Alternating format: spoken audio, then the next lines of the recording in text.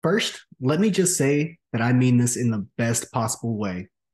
This is the gayest movie we have ever had on this podcast, and that's saying a lot because the last episode featured fisting. Plot wise, it didn't make a lick of sense, but I had fun. So let's go pick these berries. Join us on a journey as we frolic through fields of filmmaking follies. Join us on this week's episode of Raspberry Fields Forever.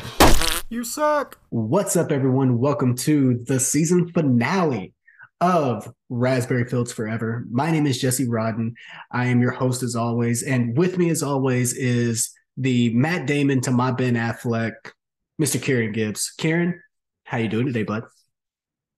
I'm sad that it's over, but I'm glad that it happened. I feel joyous because we didn't end on a complete bummer, but we're gonna get to that. How are you today, sir?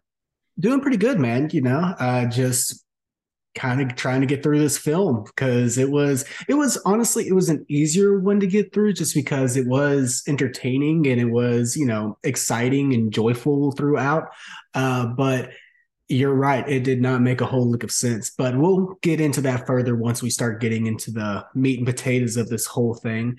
But first, let's kind of introduce people to some of the characters and situation stuff. So we're going to be talking about Can't Stop the Music today, which, if you don't know what this movie is, it actually won the first ever Razzie Awards. It was the winner of the 1980 Razzies. It is called Can't Stop the Music. It is the Village People movie. If you don't know who the Village People are, they have come up with such hits as YMCA, In the Navy, and Macho Man. I think those are probably the only three songs that I remember by the Village People. Those are definitely the big three, if you want to go by basketball standards. But yes, this is the Village People movie. It was made in 1980.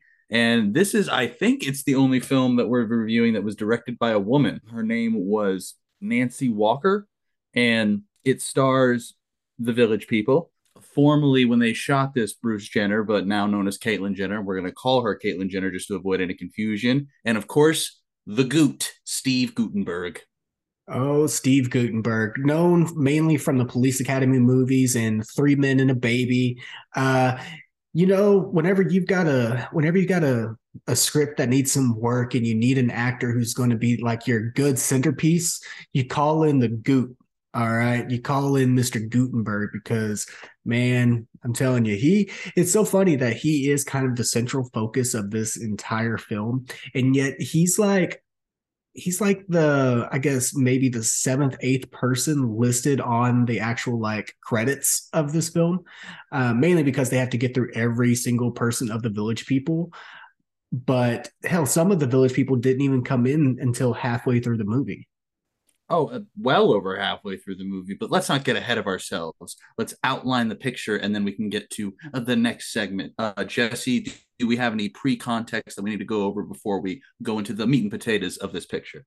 Well, I think the only pre-context that we need to kind of put out there is the fact that this was the film that inspired the creation of the Golden Raspberry Awards. What we hang this entire podcast on was inspired by just how terrible this movie was. And I know we have our sour scale at the end and we're going to be giving our opinions and stuff like that. But for the time being, let's just say that if it wasn't for this film, we would not have this podcast. And so I got to show my appreciation for the film before I start ragging on it really heavily, because if it wasn't for this, we would not have this podcast. No, we would not. So without further ado, Jesse, if it's cool with you, do you think we can go on to our next segment, or rather our first segment, God Save the Screen? God save the screen! Ow!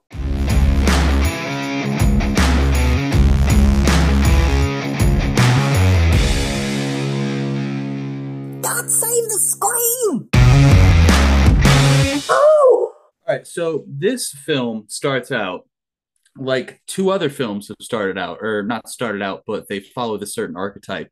And it's the proverbial talented prick who is surrounded by talented, nice people. In this case, the talented prick is Jack, portrayed by Steve Guttenberg. And Jack, much like every other music protagonist in this particular round of films, be it The Jazz Singer or Xanadu, was written by somebody who's never had a real job because he starts out the movie selling records, I think, and he's like a record salesman. Is it? That's what I'm led to believe, even though, there's not like really record salespeople. You can't really make a commission off of vinyl.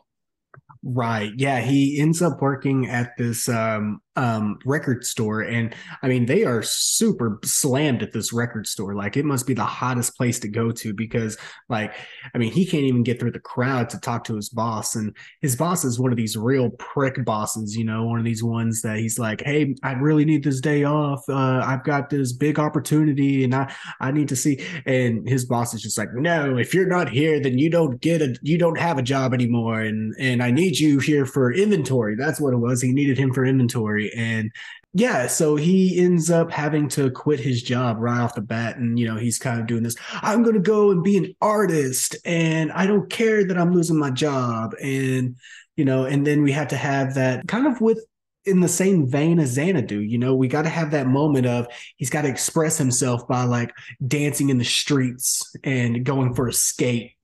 Well, and it's not even, I don't even want to compare it to Xanadu because Xanadu is just kind of, it's a bit of a minuscule moment. This goes on, I timed it for 6 whole friggin' minutes. And it's just Steve Gutenberg. Often the shots are just repeated and layered beside each other, just like you said, frolicking through the streets of New York. And the song is, if I'm not mistaken, it's about New York.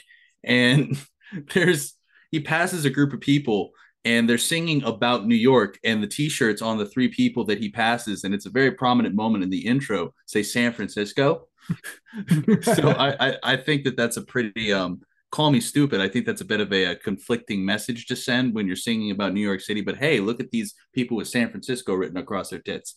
But anywho, old Goots is having a good old trance about New York City when the song ends, and he goes home and he meets his roommate Samantha, who, funny enough, you had told me before this, was supposed to be played by Olivia Newton-John, but Olivia Newton-John could not fulfill this particular role because she was filming Xanadu. A little full circle moment for Raspberry Fields Forever. Who says we're not a clever podcast? And she was replaced by Valerie Perrine, I believe is how you pronounce her last name. Please forgive me if I am butchering that in any way, shape, or form. She has been featured in quite a few things. I mean, she was in Superman 1, 2, and 3, the Richard Donner Supermans. She's been in, oh gosh, Family Law, Just Shoot Me. Picture This, My Girlfriend's Boyfriend. She's been in quite a few film and TV shows. She's had quite an illustrious career, but we got to see her tits in this one. You're a very nuanced and deep man, Jesse Rodden. I want you to know that. Well, I'm just saying, I did not expect to see her tits, and I did not expect to see a bunch of young men. There's no need to feel down, Jesse, young man. Pick yourself up the ground, Jesse. I said, young man, something around, Jesse. I had the lyrics in my head, but they're gone. But yeah, there's this was in the heyday of cinema where you could get away. They treated nudity like we treat the F word now. You can get away with like one per every couple of hours and still avoid the R rating. And not even avoid the R rating. This movie is rated PG. Okay. Well, I don't believe that PG-13 was invented because PG-13 was invented for one of the Indiana Jones movies, if I'm not mistaken. Well, it's this film and then also The Nude Bomb, which was also rated PG. Now that one, it did show some tits in that one, but it kind of held back a little bit more. At least it was under a shirt, in some way. This movie just not only gives you female nudity, but I mean it has a lot of men tussling with each other in the showers and a lot of swinging dongs in this film, which I mean, don't get me wrong, to each their own on that one, but for a PG movie, it threw me way off. Listen to me, my friend. Ain't nothing wrong with a swinging dong, my friend. All right, like that's what makes the world spin. That's the backbone of this nation. Well, if there is a film that encapsulates that the most, it's this film for sure. Absolutely. And something to point out, Steve Gutenberg's character in this film, our protagonist, his name is Jack Morrell. which is a not so subtle reference to the creator of the Village People, Jacques Morali, which I can't stand when people make like autobiographical works of themselves without like a sense of understanding or a sense of humor about it or a sense of self-awareness, and it's purely to like kind of suck your own balls. That's kind of my issue with the Fablemans versus like Bardo, because like yes, I appreciate like your experience, but like go fuck yourself. Okay, fair enough. I mean, I love the Fablemans. I thought it was a great film, but I can understand where you're coming from with that as well. Because yeah, this is supposed to, or this is actually listed as a pseudo autobiographical film of the Village People. And let's be honest. I mean, if this was how they got together in any way, shape, or form, this is the most happenstance BS that could ever exist, because it's literally that's all it is them going from scene to scene and being like, well, we need this, or oh, we need new band members, or we need this, and then all of a sudden a new Village People just randomly shows up out of the blue. The way I like to describe it is it's the Disco Avengers. A little bit, yeah, a little bit that, and it's so funny to me because they are introducing them one at a time, but then once they start singing, it seems like all of them kick in even though they're not there. Is what it sounds Yeah. like to me. Oh, don't even get me started on the concept of live singing within this movie and what they try to portray as live singing. We'll get into that, Mister. Let's get back to the plot. We're getting sidetracked here. You can't stop me, Jesse. I'm gonna get through this plot if it freaking kills me. While there's not much of like a gripping plot, there is a bunch of exposition. There's a lot of things that happen in this 2 hour film, Jesse. It's just bam, bam, bam, thing to thing to thing to thing. So the first thing to thing is Jack going home to his roommate, Samantha, who is portrayed by Valerie Perrine. Jack goes home and he is just ecstatic because he's quit his job and he's got an opportunity to DJ in front of some guy named Benny, who's just a creep that we never hear from again. But he basically bullies her into going to this concert, even though she tells him like no quite a few times that she doesn't want to go. And that is a common theme in this movie, is that Jack is a very talented composer from what we have heard of his music, but he surrounds himself with even more talented people. Like Sam is a very talented model and she knows a bunch of people, and he's surrounded himself with the Village People, who are the musicians of the whole plot. But he just kind of yells at everybody to do stuff for him, and that is this what he does the entire movie. Like, I want to be famous, but hey, Sam, go make some connections, or come to my show, or hey, you come sing for me. And he just screams at everybody. And I wrote in my notes here that Jack is God's most insufferable idiot.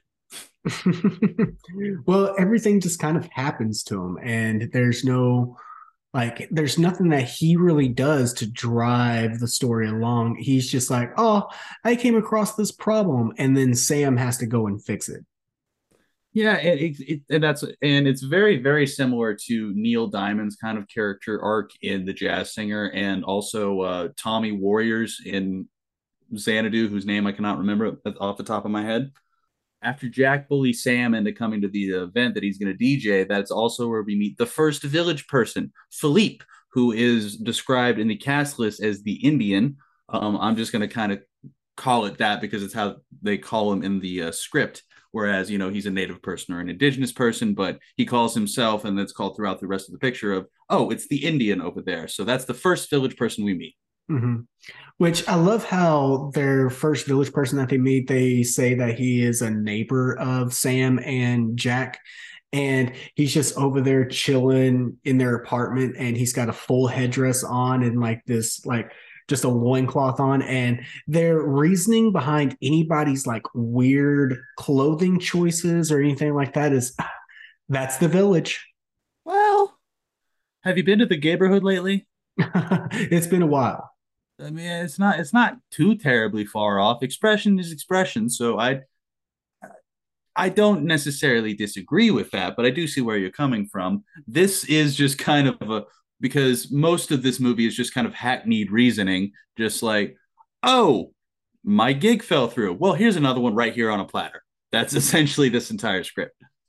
But whenever they're in their apartment, isn't that whenever we get our first sighting of Caitlin? Because at the apartment is when he's delivering that package to her from her old boss. First time I remember seeing Caitlin in the story because Caitlin plays Ron, and Ron is just kind of this businessman, sort of accountant type. And the first time I remember seeing the character Ron, him, he was delivering a box. He was delivering a cake, and this old lady just robs him, like runs a hustle on him with this tiny little pistol, robs him of his dollars, lets him keep the cake though, and just drives away on a moped. I wanted to be in that movie. Right? Yeah, that scene to me was probably the best scene in this just because it was just so random and unexpected and they just kept going with it like they had the whole thing drawn out where he like pulled out his wallet and she got on the back of the moped and she's just like pointing this gun at him like, now don't follow us, now I'll keep this pointed at you until we're around the corner. That's and again, I want to watch that movie because I would watch an old lady rob a bunch of people on a moped because I can just picture the final act in my head. It's in like Las Vegas or like the Dominican Republic or something, and she's driving her scooter and she's covered in blood and cocaine, and just dollar bills are falling out of her back pockets, and there's just an army of cop cars rolling behind her, and she just screams while she's driving this moped off the cliff. Smoke meth and hail Satan, you rim suckers! I want to watch that Much. movie. Right, right. Just Thelma and Louise off the Grand Canyon on that moped. Exactly. But anywho, we go to Jack's concert or like disco. The 80s, as far as like music production went, it confuses the hell out of me because regular music production confuses the hell out of me, and I'm in a band. Um, But we go to this gig and Jack is DJing and he finishes DJing and he impresses this really like he looks like if Margaritaville made people. And that was the big kind of crux of this event is that this fella named Benny was going to be there. He impresses Benny. Benny's a little bit of a creep to Sam. And then that's just kind of the end of Benny's involvement in the story. But on the plus side, Sam got to dance with a bunch of blonde dudes. So that was fun for her. Right. And I love how they never come out and say anything about homosexuality or gay people or that anybody's gay in this film, but they express it so obviously and it's just so funny because Sam is out there dancing with all these guys and stuff like that and she ain't got a care in the world because she's in a gay bar and we all know that she's in a gay bar but there nobody is saying it. Well, because you got to sell. It's a musical. It's PG, and you can't say the quiet part loud. You know what I mean? It's still Right. even after the Hollywood's nervous breakdown and like new sort of expression in the 70s. We're still, as far as that sort of representation goes, we're still living in a very repressed era in the late 70s, early 80s when this was produced. Oh, for sure. But, it's one of those, they usually try to hide it and make it a little bit more subtle. And at the beginning of this movie, you can tell they were trying to just give you those subtle hints of it and stuff. But then once we get to the YMCA scene, they just throw it all out the window.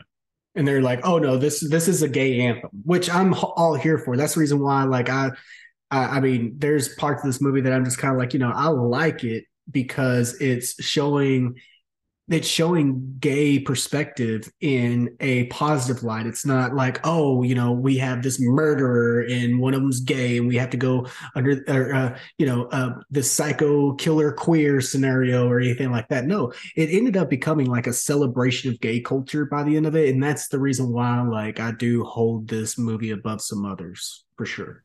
Oh, absolutely. I concur with that immensely. To put a little SAT word in there for you. But anywho, after the gig goes so well, Jack and Sam, or Sam decides to lead Jack into a positive manner because that's her kind of job throughout the whole freaking movie. Which something I do appreciate though is that Sam and Jack's relationship is purely platonic, and they make that pretty clear. Mm-hmm. Like that is a bit refreshing that the main guy and the main girl don't have to bang each other. Of course, Sam has to bang somebody, but it's not the main guy protagonist. So baby steps. But he decides to record a demo but have a party at the same time. And I said earlier, I don't know all that much about music production, but I do know this: recording like an album at a party and recording an album at a party outside is ass for acoustics and it's ass for production. And I don't buy that shit for a second. And at this party, it's kind of just happenstance that he's running into these people because Sam and Jack are just like trying to find anybody they can to sing these songs that Jack has come up with. So they're just, they're like on the streets and he's like, we really need to find somebody. And then they find like the construction worker from the village people. And okay, this didn't make any sense to me because they portrayed him as an electrician or a handyman worker, that type of thing. But then it looked like he was also at a photo shoot. I'm gonna take a guess and say that like they were actually doing some artistic stuff that was independent of this movie, and they were like, "Fuck it, keep it in." They just randomly run into Felipe on the streets, and he's like, "Hey, Felipe, have you ever sung before?" And he just kind of belts out something, and this is the Indian guy with the headdress, and he's just walking down the streets in his headdress and loincloth. But he's like, "Yeah, I can sing a little bit. Cool, be at my place later today." And he just walking down the street again, boop a doop a doop, and then he runs into a cowboy and he's just like, "Hey, do you sing?" And he's like, "Yeah, sure." And he just starts like doing a little ditty real quick. He's like, "Yeah, be at my place later today," and just walking down the street again. And it's the silliest thing. And it's all culminating to this like party that he's having where he's recording his demo and stuff that Sam can send off to her record label friend. They get there, and I think this is when we're introduced. Are we introduced to the cop village person? We are introduced. Yes, we at this point we have met of the Disco Avengers. We have met one, the Indian, two, the as you had mentioned, the cowboy, and we had met a construction worker who had his own little number. So that's three of them. And then when they start this recording party, the cop shows up because the cop is a friend of Sam's. And again, everybody just kind of happens to meet each other by happenstance. And that is the fourth of the fifth village person we have yet to meet. Six village people. Six village people. You are correct. Who am I missing? The sergeant, the military guy. The military guy. He has not showed up yet, so we have two more. Correct. Thank you for the correction. But my initial thought when they get together and they look over their parts for like a second, and then they just start belting out this musical number that sounds great, which would not sound great if you recorded outside because there's such thing as outside noise. But anyway, I initially had a problem with it because I'm like, man, people couldn't like look at that for a second and then be that tight. And I'm like, wait a minute, I know some musicians who have just straight up walked into a studio, looked at a thing for like 10 minutes and then played it right as rain. So that's not necessarily out of the realm of possibility, but the way it sounded certainly was because that mixing would not be there. I think this is our first time that we get to introduce to Sam's friend, Sydney. And you talk about somebody who is just thirsty. And I mean, she is trying to get it from anybody who's willing to give it. And she ends up like taking Jack off to the side too, because she knows that Jack smokes or does drugs. And which you are, well, I hate to interrupt you, Jesse, but you're getting some names mixed up, my friend. Am I? Because the person you are referencing is Lulu. Lulu knows Sam because Sam, as mentioned before, was a model. And Lulu is an old coworker of hers, but Lulu is a secretary of her old boss, and her old boss is Sydney. Sydney is a more older, distinguished blonde lady, whereas Lulu, like you said, is looking to plug a hole. Yes. Okay. But Lulu is also chaotic and so much fun because she's just there and she's the life of the party the second she gets there. And like you said, she gets Jack to go smoke a joint afterward. And when they come back and he's too high to operate, she goes, "Well, let me know next time you're in town, Daddy. I'll give you some magic mushrooms." Like, shit, Lulu, thanks for bringing the party. Right. She was the most interesting character of this. Like, she was one of those ones that I'm like, I want more of her. I want them to bring her around more, and I just want the story to be about this and her just thirst around all these gay men in the village. Oh well, dude, let this movie is filled to the brim with pretty interesting concept of characters, but we are burdened with Jack as our protagonist. Exactly. Yeah. And that's the weird thing is that Jack's the one person that I'm just kind of like, he doesn't have any active motivation. It's all passive motivation and it's all things happening to him. He doesn't actively go out and really do anything, you know? No, because Sam puts everything together for him, and like she's hosting this recording party for him, where we have four of the six village people. And the reason Lulu is there, is because Sydney, her Sam's ex boss and her current boss, is trying to promote something, a campaign for milk, which is actually pretty ironic or pretty funny rather, because that's a thing that happened in real life in the early 2000s. You know, the Got Milk campaign. Mm-hmm. So it was kind of crazy to see that. So Lulu's there trying to talk Sam into coming back to modeling for the milk campaign, which will come into the fold later. But Sydney ends up also coming to the party. And something I want to point out is we see Sydney go to a phone booth and she starts to call an operator, but her finger gets stuck in the machine. And I'm terribly sorry, Jesse, but we've seen windows, we've seen tables, we've even seen washing machines. But a phone booth was not something that I thought I could stick in like the stuck under category in that particular website that I shall not name. Okay. What are you Fair. doing, Step Village person? That's not my Well, best work. Don't laugh at that. and then she can't get out of the phone booth either because she just looks at that like drunk man. She's like, I can't get out. And he just like pushes the door open for Just with the littlest effort, the kindly bum. I love a kindly bum. there you go. Oh, And that came out that's wrong. uh, That came out wrong. Mortimer, we're back. All right. Then we get and then that's whenever we get our second musical number because our first musical number was by Randy, the no, not Randy, David Hodo, the construction worker, because he has a solo number in this film, which I thought was weird, which is the I Love You to Death um, video that he was in. It started out with a bunch of promise, I thought, because it was like, oh, he's in like a warehouse full of steel pipes with all these pretty ladies in red dresses. But that's all it was just steel pipes and red dresses. And it never, I was like, oh, this is going to get interesting. But then they just kind of started pelvic thrusting. And I was like, underwhelmed. Right. And then we get the quartet of Magic Night, which honestly was probably my favorite song of this movie was Magic Night whenever they were in the doing their song in the apartment or what have you. Then that's also when we first meet Caitlyn Jenner, Bruce Jenner at this time. And, for anybody who doesn't know who this person is, I don't know if you've been living under a rock forever, but Caitlyn Jenner, formerly known as Bruce Jenner, was a famous runner. And I mean, on the cover of a Wheaties box, that type of thing. And she was like just super hot at this time, as far as like just a commodity, one of those athletic superstars that we just gravitate towards, a Muhammad Ali or a Mike Tyson or a Michael Jordan, something along those lines. That's who Caitlyn Jenner was in the 1970s, early 80s. That's who that is. And he just kind of shows up to this party because he has to make a delivery to Sam. And then he ends up, oh my God, Sam's so pretty and stuff. And he gets involved into like just being there as they're doing their performance and doing their demo and stuff.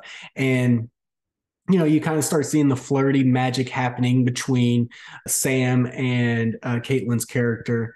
It's Ron. Ron is his name, and they nothing goes past that night because Ron's like, this is a little too weird for me. I'm getting out of here.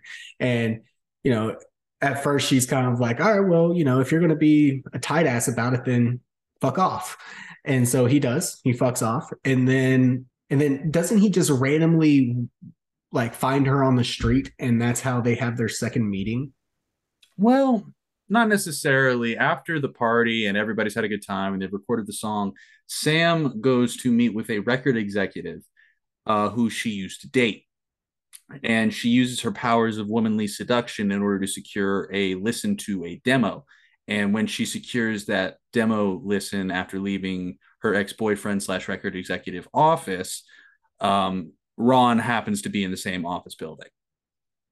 And this record executive has got to be the creepiest record executive ever. And they're just like playing it up too, because he's like falling all over Sam and like in the just creepiest way, like sniffing her hair, that type of just ugh. And he also can't seem to put down a phone long enough to actually carry on a conversation.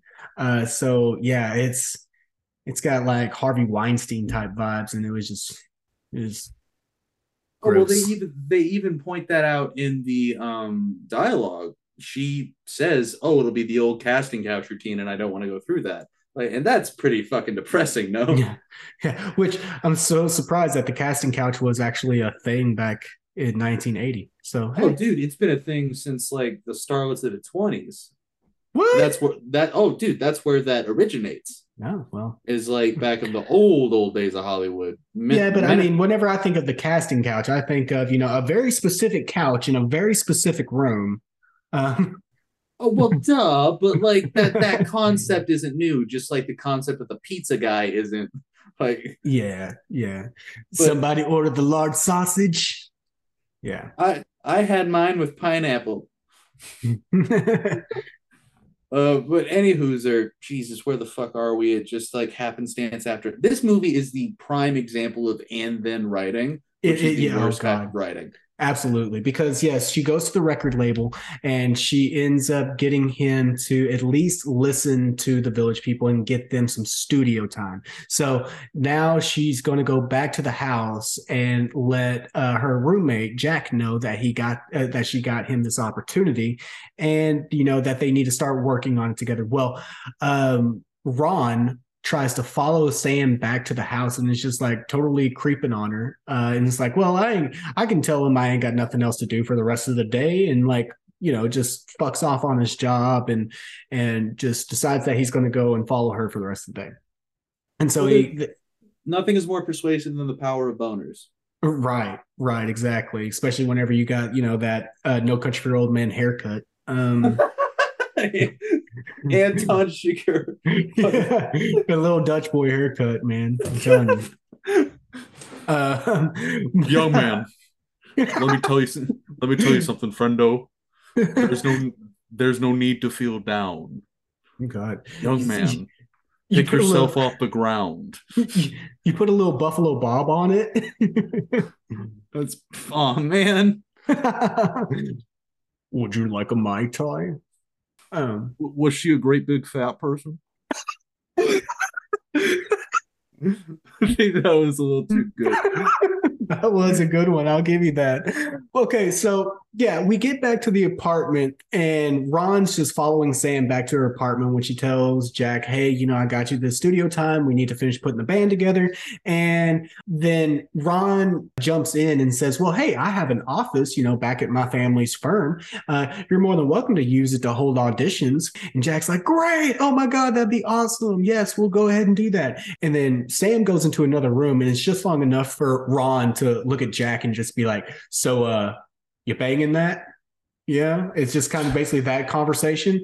And he's like, "Hey, she's a wonderful girl and we're just platonic. And, you kids have a great time." And Sam comes back into the room. He's like, "I'm just going to go to the store real quick. And you guys, y'all have fun. You do your thing. And so the goot fucks off. He's done his job. The goot is many things, but the goot is not a cock block.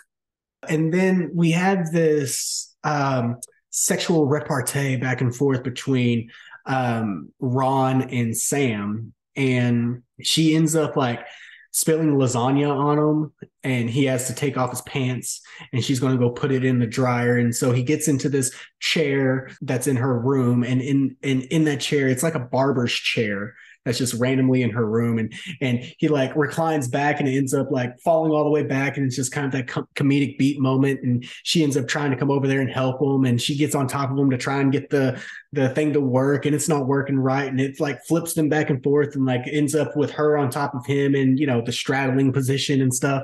And it's porno shenanigans, and I won't fucking have it, Jesse. It is porno shenanigans. Pretty much. And it's just like, you want to take this back to the bedroom. And so he picks her up and takes her over to the bed and lays her on the bed. And they end this with the best line of this, especially coming from who it's coming from. Caitlyn Jenner is just like, hey, it's the 80s. You're going to do a lot of things you're not first comfortable with. I'm like, No, ugh. it was is the nature of just like flirting, and not even like this movie, but basically every movie I've ever seen in this class is just skeevy as fuck. Sam and Ron do spend the night together, and in the morning there's an alarm going off, and Sam's like, "Oh my god, it's a smoke alarm!" And he looks down at his watch, and it's like, "No, no, it's just my alarm," and clicks it off on his watch. And that has got to be the most annoying alarm clock I've ever heard in my life. I'm just going to say that. Well, what there was an annoying bit of dialogue because bitch, you don't know what the fuck your own smoke alarm sounds like? Right? Like, come on. Right. And then, he's like, I don't want to just bang you and leave, but gotta work, and I gotta be there before 8 a.m. And so I gotta leave. But you were wonderful last night. Yeah. Just the most what a 1979 screenwriter equates to sexy pillow talk is not what I would equate to actual sexy pillow talk. They got paid a lot of money to write crappy scripts back then, and women would sleep with them for very little gain. It was a different time. Yes, yes. Sad but true. Um I like that song. It's off a very it's off a very overhated album.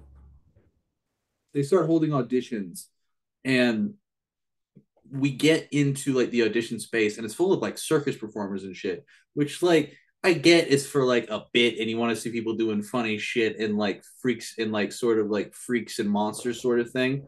But you already have four established members of this group. You figured you could like root out what you're looking for because they have like circus performers and like flame tossers and shit. When yeah. all of a sudden this big burly Kenneth Anger looking biker motherfucker walks up to the auditions, and he's got this big old burly fucking Fu Manchu, and he's very masculine and very fucking like what's the word I'm looking for? Macho? He looked like he was supposed to be in the movie we watched last week. Yes. Yes, for Um, precinct that. exactly. Um, but this is genuinely my favorite part of the movie is when they explain to him what's going on.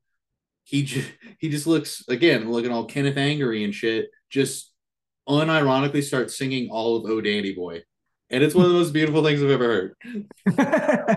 Yes, and he does. He just gets on top of the piano and just starts singing, "Oh, Danny boy, the pipes are calling." And And his face just looks so innocent while he's doing it too, but he's still in the fucking like mhm. fuck you chain whip get up. Oh yeah, well, this is also the same guy that later on in the film is like, "Leathermen don't cry. Leathermen don't cry." uh, this is also where we meet the final village person, the sergeant, and it is this point where I've written in my notes, what are we? Some kind of village people? Yes, yes. And I love that they say that. Like they're having that conversation about, "Ooh, we should name this the Village People." And the biker guy that walked in, the first thing he says is, "I'm from the Bronx." Okay, people are from the Bronx, Jesse. What's so goddamn funny about that? Well, you're trying to claim that everybody is from the village, and yet we literally just heard a guy say, I'm not from here. I'm from the Bronx. I'm just down here trying to get trying to get an extension on a loan." Okay, cut that out because that was a pretty straightforward joke, and it just went right over my head. No, sorry about that, but yeah, they find the six members of the village people, and so boom, we're ready to go and record a demo for Mr. Creepy record producer, Mr. Boner Record Fuck. I'm not gonna bother to remember his name. He is Boner Record Fuck. Oh, I'm sorry. Before we move into that, so yes, we've got our village people assembled together. Everybody's there, all six of the guys. And this is also the point when Ron's socialite like mom and father walk in, and there's like, who are all these people out in the lobby? And his father's all against it and wants everybody to leave and get out of there and wants his son to focus on like, the business of stuff. And his mom is just, I mean, everybody absolutely loves her. And even Sam's just like, ooh, I'm not the prettiest girl in the room anymore. Damn. Oh yeah, his mother is absolutely delightful, and that's I wrote it down. I said his mother comes in and is meant to be portrayed as like kind of unbearable and kind of like abrasive, but no, she's just delightful and fun. Fuck the patriarchy. Right. Right. And she ends up, kind of being the crux that keeps Ron going and understanding, like, hey, you need to follow this band and stuff, be a groupie for him, basically. Um, and so Ron quits his job working for a very successful company and decides that he's going to help the village people get their start and be, I guess, what their manager, their finance person, something along those lines, and just try to help them out. From there, they have to practice before they have their big recording with the record producer. And so, where's a place that they can go that they can rehearse, and it's a big enough space, and it's also free for them to be able to do it. And they end up going to the YMCA. I think we all know what song is coming. Yes, But Macho Man. yeah, but that's not the only thing that'll be coming in this scene. Oh, Zing, because this is the scene that we were talking about where, I mean, it is the most popular song of the Village People is probably YMCA or Macho Man, but I'm going to say YMCA is probably their most famous song that they have. And they have it tied to this movie in a scene within the YMCA where everybody's like working out and doing their thing, and then they show like, oh, they're hanging out at the pool and stuff, and this is where we get full frontal male nudity, and Sam shows her tits, and like there's just this whole atmosphere that I don't think I've been to a lot of gyms before. Can't say that's ever happened to me before. well, were you at a gym in the 1979 or 1980? You thick fuck. I mean, I guess not, but Tits and dicks were just flopping around willy nilly. It was a different time. We weren't ready and we didn't deserve it. and it's also rated PG. So It was a different kind of PG. Hook had titties. so did Forrest Gump. Anyways, so yeah, they end up singing YMCA, and that's kind of their rehearsal song is them singing YMCA at the YMCA while like she's showing her titties in the pool, surrounded by a bunch of dudes like splashing her with water. I don't know if there's any innuendo there. And then we get into the showers, and all the men are like wrestling each other and like popping each other with towels and stuff. And I mean, all of them are just hanging dong, and it's an experience for sure. I'll just say that about it. Yeah, and so we get through like the sort of this is right when we start to head toward the big gloom in our script sort of basics because after we have the YMCA, you were correct. That is when we go into the recording a demo session with record McBoner fuck. And they do a song called Liberation. It's a pretty good song, but there's a couple of hiccups here and there. They're not exactly all the way rehearsed, and they're banging into each other, and like there's mistakes. And we're meant to believe that there are mistakes, but if you actually like close your eyes and listen and don't see them like bumping into each other, it is like 95% regularly fine because they just played the original song and put like half-ass mistakes on top of them. But anywho, record McBonerfuck doesn't like him and he just walks out. And so what are we going to do, Jesse? What is the plan? How do we fix this? Sam, she doesn't want to dig into her savings to help the band out. So she decides that she's going to actually come out of retirement and call Sydney Channing and do one more modeling gig for her. And it's going to be a party as well. And there's going to be a pay for party. And so like, hopefully they can get the money raised. And it ends up going into this bit, which is the stupidest bit I've ever seen. And that is the milkshake bit. It is the cheesiest got milk campaign you could ever see. And this is the glorious opportunity that Sydney Channing had for her, and it is a milk campaign that she has the village people in, and it's them singing about milkshakes. It is not great. I mean, I didn't hate the song. It's a buttload of white. It's the only way I know how to describe it. It's very comparable to that episode of South Park where the kids start a boy band and they're all dressed in white and they're going finger bang. Like I feel like this is where they got it from because they're in all their just it's pure white village people gear and the song isn't the greatest, but you know it's meant to be sort of a product tie-in. But when they get done with the song, they can't even use it. Like they won't go for it, which I wonder why. But still, Yeah, and it's just another and then moment because it's like, oh well, and then they couldn't get what they needed, so we need to move on to the next thing. and then we need one more bit of tension because I'm gonna go ahead and breeze through the like relationship turmoil of it all because Ron and Sam's relationship is starting to take off until Ron is threatened with the idea that Record McBonerfuck invites Sam out on his private jet, and so Ron gets all macho and butthurt about it that she might go through with it, and so they break it off with each other, and we're led to believe that she is going to get on the private jet to try to get the village people signed. When surprise, surprise, it is not Sam on the private jet; it is Jack and Jack's mother, and this turns into something that I find quite troubling, and I want to discuss it right now. Bring it on. Okay, so we're sitting here watching like Record McBonerfuck get all bent out of shape with these two people on his private jet and they're taking off because he thought he was going to have a pretty blonde lady. And now he has this annoying ass protagonist and his admittedly pretty cool mom. But then his mom just starts like, again, it's another instance of Jack cannot do shit for himself because Jack's mom convinces Record McBonerfuck to sort of sign the village people and believe in them. But there are some things that happen that lead me to believe that a very weird threesome happened. Because like he Record McBonerfuck keeps eating like because she brought food and It's Kriplock. it's Kerplunk because they're appealing to him because Jack, as he says, he's part Jewish, but his mother is Italian Catholic, so they have all their bases covered, which granted, great food. But she's giving him food and he's eating it so I don't want to say sensually, but sensually. Mm-hmm. And then there's all of a sudden we cut to outside of the plane flying to indicate the time has passed.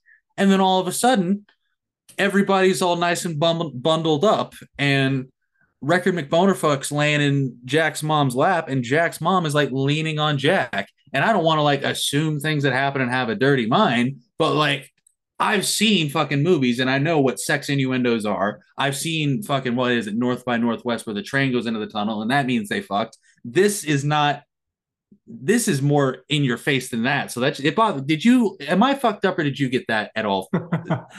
Because I thought it was weird as shit. I didn't get like a threesome relationship out of it, but I did get the whole like, I don't think there was a threesome out of it, but she definitely fucked the producer, and I think the producer fucked the kerplunk. I'm just saying. All right, she came in him, he came in the kerplunk. He did come in the kerplunk. It probably made it sound like kerplunk. Oh no, it probably made it sound like its mother was very disappointed.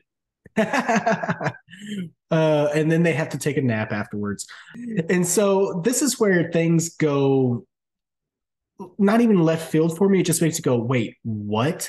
Because somehow the village people got a gig as well. And so they're going to be playing at the nightclub. And so the record producer signs them to a record deal. And then Jack takes that back to the place where they're about to go on and perform and says, hey, we got a record deal. We can go out here. We could say, that we got it. We did it, blah, blah, blah. And they haven't even gone out on stage yet. Everybody's so nervous. And this is where we get like the Leatherman being like, Leatherman don't cry. Leatherman don't cry. Leatherman don't cry. And they're just all nervous and stuff. And then they get out on the stage, and then we get the big triumphant debut of "Can't Stop the Music," the song that this whole fucking movie was about.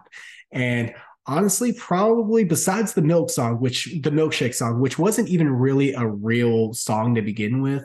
Can't Stop the Music had to have been the worst song that was on this movie. Well, I feel like you're doing a little bit of a disservice to the Ritchie family because they did give me a break before that.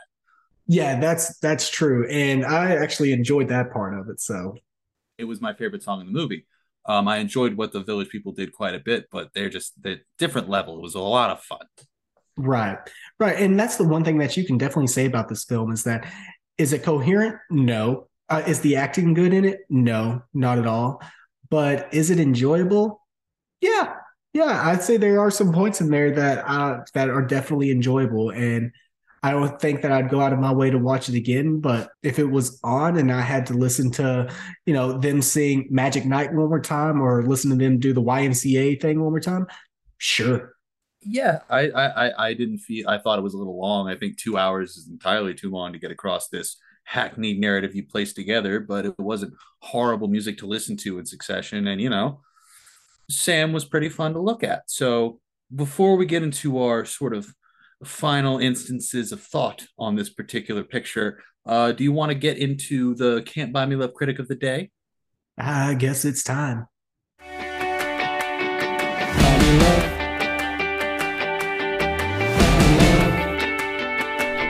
It's the Can't Buy Me Love reviews of the day. Come on, let's hear them out. Oh, hell nah. In the Can't Buy Me Love critic review of the day, we like to give a voice to the voiceless. We want to hear from people that may have a different feeling than we do about this film, or a different feeling than the people who created the Raspberry Awards feel about this film. Because, like I said, this movie inspired the Razzie Awards. And so I want to hear from some other people. I want to hear from some people who thought that this movie deserves a second shot. What's surprising to me is that, and it's probably my favorite place to get our reviews from, especially whenever I'm looking for a second opinion, is I like to go out to Amazon because this movie has a 4.5 out of 5-star rating on Amazon. Right. Which is absolutely amazing to me. And I want to hear from these people. My favorite place to get them is off of Letterboxd, just because that's probably the most unhinged sort of comment section you're going to get because it's more people who are in on the joke. This review comes from Alan Mott over on letterbox.com. It's going to be 4.5 stars, which, yeah, all right, sir. He starts with, a disaster, you say? Maybe, but an infectiously enjoyable one. I've seen it more times than Citizen Kane. Where else can you see the Village People pretend to be everyday heterosexual dudes conscripted into the gayest disco sensations of all time? All that and Caitlyn Jenner and Jean Sorts and Valerie Perrine's perfect breasts? Do you hate joy? Which I think is a very fair examination of this particular film. This one confuses me. This is from Daniel Reyna. They rated it 5 stars, and they say, I loved the movie just for the one reason, the Village People. I love this movie just for the reason the Village People and Steve Guttenberg came out in it. Surprised by the okay acting skills of Bruce Jenner before he made the horrible mistake of being Kate Jenner. It is campy with funny 70s music and various artists to see each member of the Village People come into the light as an individual instead of just as a group. If you want to be taken back in a time where music was fun and you love to dance, then this movie is for you. I have seen this movie so many times just so I can listen to the music and think how great an era the 70s were. It's a mixed bag of emotions, right? It's this person, I feel like, is celebrating the gay part of it, but also makes really transphobic comments. So is there such thing as like a turf, but for dudes? I don't know, man. But yeah, I just some people, man, I don't understand. No, it's like a reverse. They had us in the first half. Yeah. Right. You had me there, and then you had to say something halfway through that made me go, ooh, buddy, come on now. I got one more for you before we move into our next section. This is another 5-star review from Jocelyn Brooklyn, a camp classic so bad it's hilarious. Is this movie so bad it's hilarious? Hell yes. The YMCA sequence is reason enough to watch. This is camp at its finest. It's a masterpiece of bad cinema, and the tunes are catchy. And acting is so over the top that any scenery is chewed to bits. To quote the film, anyone who could swallow two snowballs and a ding dong shouldn't have any trouble with pride. I'll replace that with my favorite quote out of the movie. It's from what's her name? I think it's Sylvia or no, Lulu's boss or whatever her name is. She's sneaking into the party and there happens to be an unruly cat and she just screams at the top of her lungs, "You rotten pussy!" I mean, they put some great one-liners in here. I'll give it that. Most definitely. But without further ado, and for the last time this season, I think it might be the end of the flick as we know it, buddy. I think it is. And I feel at peace. And now, for the moment you've been waiting for, it's the end of the flick as we know it! No, seriously, get out. Go on. Get. Shoot. It's the end of the flick as we know it, so we'd like to just wrap things up by giving you some trivia, going over anything that we have not gotten a chance to talk about or that we may have missed or skipped over. And then we also like to put things on the sour scale, and this is the final sour scale of the season, so you will get to hear our final thoughts on what we think is the worst film of the year 1980. Just some interesting facts that we came across, and we kind of talked about one a little bit earlier, was that Olivia Newton-John was first asked to be in this film and be in the lead role. However, she turned it down because she was in Xanadu, which was another film that was nominated on this podcast. Well, she made the right choice because Xanadu is the more commercial success. Because if we'll take a look at the numbers here, Can't Stop the Music was produced for a budget of either 25 million or 13.5 million, who you choose to believe. But a undisputable number is the box office only grossed $2 million, which it doesn't take a mathematician to deduct that that is a failure. A big old flippity flop. And let's see, Baskin Robbins had a flavor of the month tied to this film called Can't Stop the Nuts. You're fucking bullshitting me. I am not bullshitting you. Can't Stop the Nuts. The store sign is promoting the movie. Yes. Stop the nuts.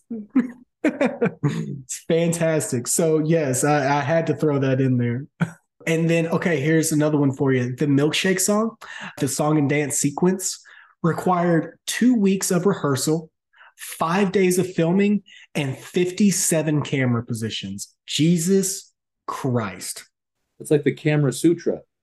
Don't ever say that one again. Oh, fuck you. All right, another little tidbit for you. Glenn Hughes, the Leatherman, the biker guy, he mentions in the film that he works down at the toll booth and he's there for a extension on his loan. Surprisingly enough, he was an actual toll booth operator before he joined the Village People. That might be the only true thing about this film. Which that might be why it's so fucking boring and happenstantial, because often that's how real life is. Shit just kind of happens and there's not really that much interesting. Sometimes anyway. So that could be kind of the problem with it. Do you have any other interesting factoids there, boss man? The location shooting inside of New York City was complicated by gay activists protesting Cruising, another film that's been on this podcast, which was filming nearby. The two productions were mistaken for each other more than once. So people were coming to protest Cruising and ended up protesting the Village People movie. Oh, that's fucking horrible. Like, because this movie isn't perfect, but it was made with like a little bit of love. Yeah, and that's the way I kind of look at this movie. And we're about to get into our sour scale, so I don't want to spoil anything, but this film isn't as bad as some of the other ones we have had. Let's just say that. No, not at all. But without further ado, since you mention it, why don't we go ahead? I'm going to let you give your final sour scale for the year, my friend. My final sour scale for the year 1980. Well, I think I'm going to have to put my number one is still to this day Friday the 13th, just because of how iconic it is. I don't want to go through it all. We've been through this so many times. We've been through this 10 times now because this is our 10th episode in our season finale. So you guys know the reason, my love for Friday the 13th and what it spawned and stuff. Second, I would probably have to have the Nude Bomb. Such an underrated movie. I think it's actually really good. If you like Austin Powers, if you like The Naked Gun, if you like slapsticky comedy, it is right up your alley, and up your alley in a good way too, because it's so progressive for the time that it came out in. Absolutely. It has its moments and it has its flaws, no question about that. But I love the idea of the bumbling idiot surrounded by smart women, and that's what that movie had. Well, isn't that the dream, you know? Right, exactly. And then let's see, coming in at number three, I would probably have to put, crazy to think, but I think I'm going to have to put Can't Stop the Music at number three. I can see why you would come to that conclusion. Do continue. Okay. Well, the reason why is because I actually enjoyed this film. I thought that it had a lot to say about gay culture, and it wasn't in the sense of how we had with Cruising and with Windows for sure, where, they had the killer queer scenario and there was a murder and there was this evilness behind gay culture and stuff. This one seemed to me like it was overall a celebration of gay culture. They showed homosexuality in the best of lights for that time, even though they didn't come out and like fully say that, we're doing a movie based around some homosexuals. So I thought it was very well done in that respect. I also hold it above Xanadu just because Xanadu got boring. There were parts of it that were lazy. This movie, Can't Stop the Music, was anything but lazy. They went for it, man. That $20 million budget that they had, you see it, it's on the screen. That's for sure. Maybe not in the best parts of the film and maybe not used where it should have been used, but for the most part, they use that money. So I'd have to put it above Xanadu as well. Coming in at number four would be Xanadu, just because it's still fun. It's still light. It's frothy. It doesn't have a lot to say. The story is muddled and there's not a lot of plot to go with it, but the music is catchy. It's relatively harmless. It doesn't have anything mean or negative to really say. So I'm going to have to put that at number four. Number five would probably have to be Saturn 3. Saturn 3 is relatively harmless, but boy, is it boring. Even with a killer robot and a great cast, still could not save that film at all. Kirk Douglas's ass could not save that film. Hey, Kirk Douglas's ass can save everything. Nah, you might be right about that. But it's the reason why it's as high as it is, okay? All right. Like, that's what I kept coming back to. I'm like, it could go lower, but Kirk Douglas's man ass. You just see a list of pros and cons, but in the third column it says number of appearances of Kirk Douglas's ass, and Saturn 3 is the only thing in that column. Exactly. Yes, that's definitely going to be sitting at number five. Number six, we have Raise the Titanic. It's relatively harmless, but there is zero action in it. It is a boring, dull snooze fest. I thought it was just boring looking at muddy water. I mean, it is James Cameron porn. That's all it is. After that, I'd probably go with The Formula. Another relatively harmless movie, but is boring. Honestly, I think The Formula and Raise the Titanic could be interchangeable with one another at this point, just because both of them didn't have a lot to say. The plots were muddy, and I just lost interest. Like, as soon as those movies started, I was just like, uh-oh. And then after that, I would probably have to go with The Jazz Singer, just because it has the problematic point of him being in blackface at a certain point, and that is terrible and you shouldn't do that in a film. But the rest of the movie is relatively harmless, and it's kind of got a lot of that aspect like Can't Stop the Music has, where a lot of things just happen to the protagonist. Let's just be honest. I mean, if we're going to center this around the protagonist, you got to go with the goot over Neil Diamond any day of the week. Oh, twice on Sunday, my friend.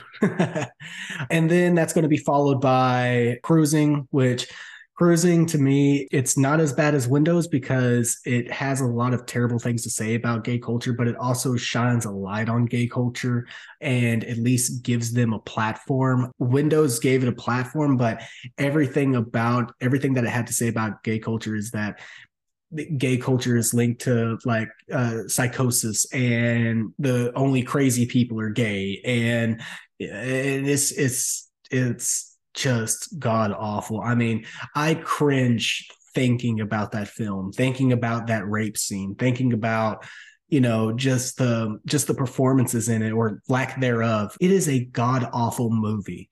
I would never recommend that to anybody. By far, Windows should have won Worst Picture. By far. There's no other film on this list that deserves to win the Worst Picture category more than Windows. Gordon Willis also did get nominated for Worst Director. However, he did not win it. Robert Greenwald won it, who is the director of Xanadu.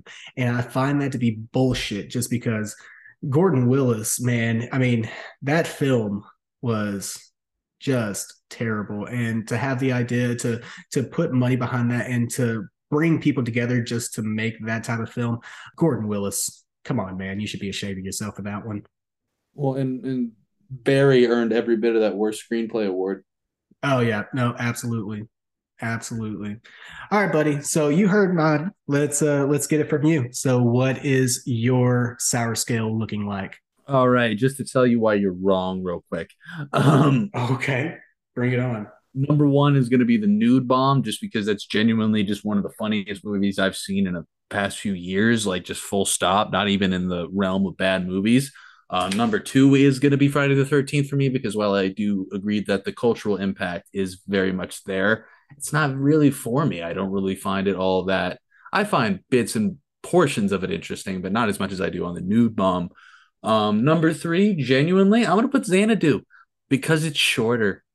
It's shorter than Can't Stop the Music because Can't Stop the Music is a hearty 2 hours, and I feel like you feel every bit of that 2 hours. And while I enjoy both of those films genuinely equally, it's neck and neck. I prefer Gene Kelly over the Village People. It's nothing personal. That's just me. Okay. Well, I mean, hey, to each their own on that one. I just want to say you're wrong. So Wow, yeah, wow. All right, shut up. But number five, like you said, I'll get back to agreeing with you so we can make a nice boring podcast where we disagree with each other all the time. Saturn 3 is gonna be number five. You got me thrown off, Jesse. Thanks a lot. And at number six, I'm going to go ahead and put the Formula over Raise the Titanic because, again, they're practically, as far as just enjoyment levels for me, they might as well be the same picture. It's roughly the same runtime, roughly the same amount of intrigue. But I'll go ahead and give the Formula the nod just because swastika nipple tassels are the slightest bit innovative. And I can't stand James Cameron at this particular moment, so fuck submarines. When we come down to the bottom three. I'll go ahead and put the Jazz Singer at number seven because while I do hate blackface, like the rest of it is pretty inconsequential. It's about the same quality as a Xanadu or a Can't Stop the Music, but you just have that very problematic first bit. Cruising is going to be number nine for me because it's a hateful film. I think it's a very hateful film, but at the end of the day, it is a queer voice. Friedkin is part of that community, but it was a community that he was accused of hurting. And I think it's very troubling picture. And I think it's a very hurting picture. But bottom of the shit list, hands down deserved worst picture is Windows. I've never seen a more atrocious piece of shit in my life. And if I could erase one movie from my memory, it would be Windows. As far as my final thoughts on Can't Stop the Music, mostly harmless, bunch of fun, a little long. And if you appreciate the Village People, you appreciate queer culture, and you appreciate a hot lady's boobs in a pool scene, you'll have a bunch of fun. that's exactly correct. My final thoughts on Can't Stop the Music is just campiness, fun. You can tell that every single person on this set was having a blast. There wasn't anybody that was like tired or wanting to go home or just fucking done with it. Everybody seemed like they were just having a ball. And it's obvious to see why, because I mean, the film is fun, regardless of if it makes sense or has great acting in it. The movie is fun, it's harmless, and it celebrates a culture that doesn't get a lot of celebration, especially in this time in the year 1980.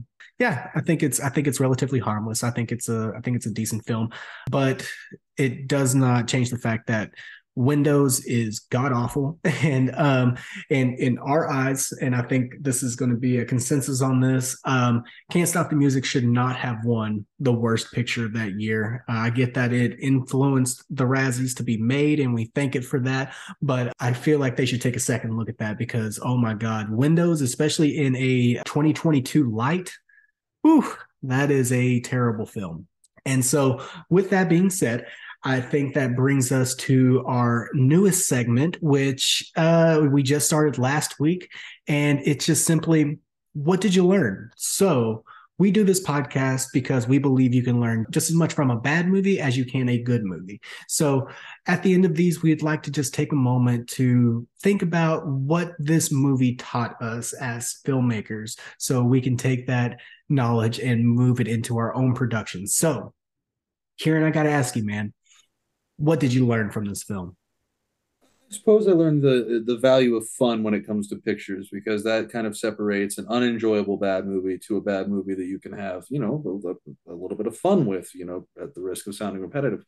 But there's not too terribly much to learn from the Village People's kind of greatest hits. It's just a bit of fun, isn't it? It is. It's just a bit of fun. So, and I think I learned from this film that it's a lot on the same lines of the fun aspect of it. You got to have fun while you're working because if you with something that's not even a great story or a great script, if it's something that you can tell that people are enjoying themselves and that comes across on screen, it can mean a lot, right? With that being said, I think that before we move into our last and final segment, which we call Plugs Not Drugs, we just want to go over real quick any of the other categories for the first ever Golden Raspberry Awards, because all the films that we went over were films that were nominated for Worst Picture. However, some of these films did win awards in other categories. For example, Robert Greenwald won Worst Director, and that was the director for Xanadu. Neil Diamond won Worst Actor. Honestly, I think that's very, very deserving. Worst Actress, surprisingly, was Brooke Shields, and it was for a film that was not on this podcast. It was for The Blue Lagoon, which was, I mean, honestly, it was a decent movie. I thought it was, but I mean, it's a pretty shit movie, but it helped a bunch of teenagers nuts. So that was about the purpose of it. and then the worst supporting actors was a tie. It was John Adams for Gloria and Laurence Olivier for The Jazz Singer. So, and Marlon Brando was in there as well. However, he was not tied for first place. I'm surprised they couldn't come up with a number one for that one. They had to give it to both. The more the merrier, I suppose.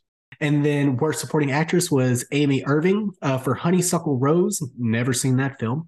And then worst screenplay, surprise, surprise, is Can't Stop the Music. Honestly, I can understand where that's coming from just because I could totally see where like reading this film on a script had to be torture. Oh yeah. So I can totally understand where this won worst screenplay. We also want to go over what we're doing next because we are doing a season finale right now. We will return. We are coming back for a season 2, and we are going to go to a new year. So we want to kind of switch it up. We did the year 1980 because it was the first year of the Golden Raspberry Award. So we wanted to make sure that we went through these films and at least give you the first 10 films that were ever nominated for Worst Picture. But we want to switch it up because we don't want to stay in the 1980s and just talk about a lot of Cold War gay bashing movies. We want to give it a little bit more diversity. So we're going to switch it up. And I believe our next year that we are going to be looking at is the year 2001.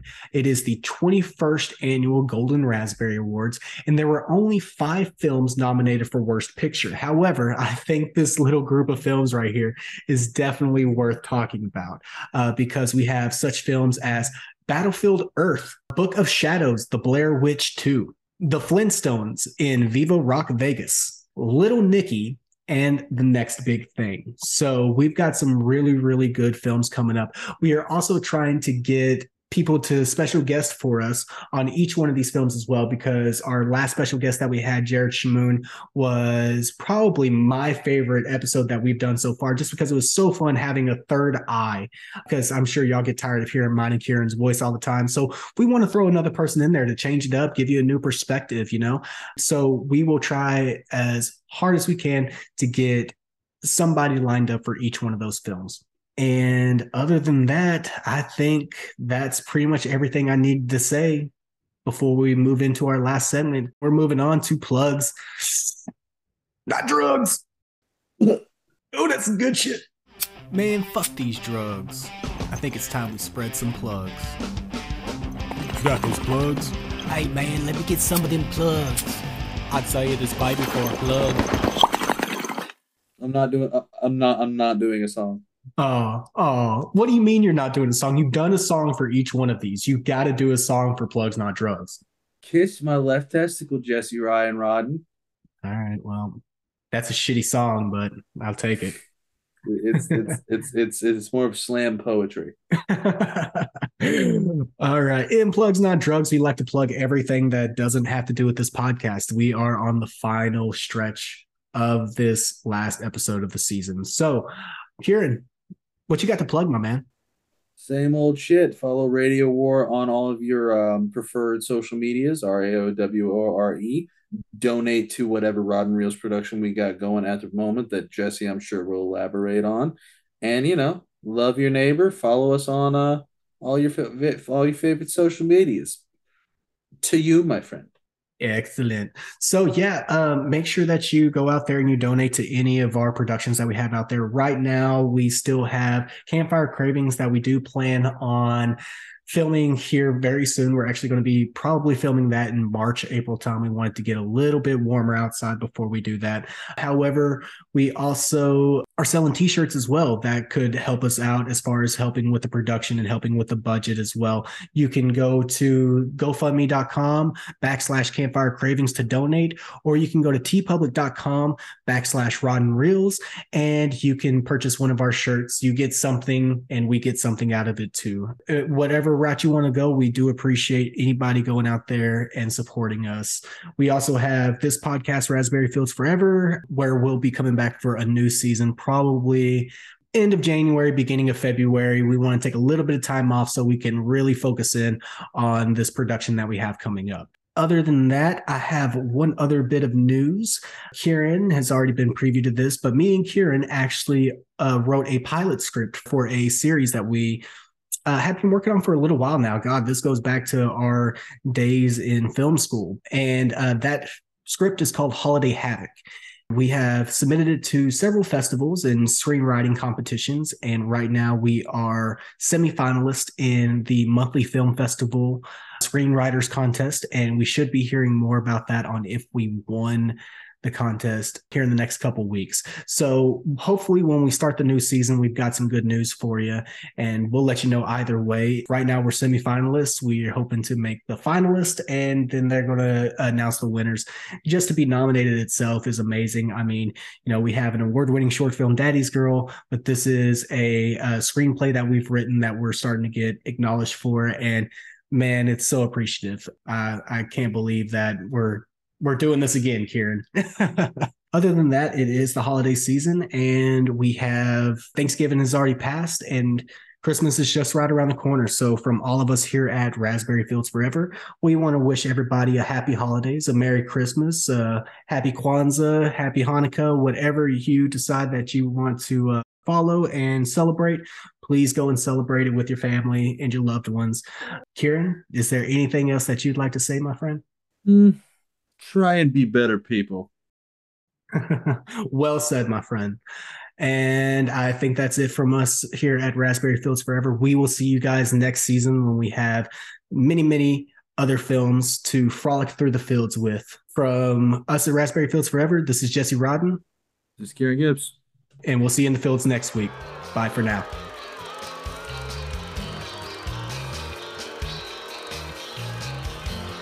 You've been listening to Raspberry Fields Forever, a Rod and Reels podcast.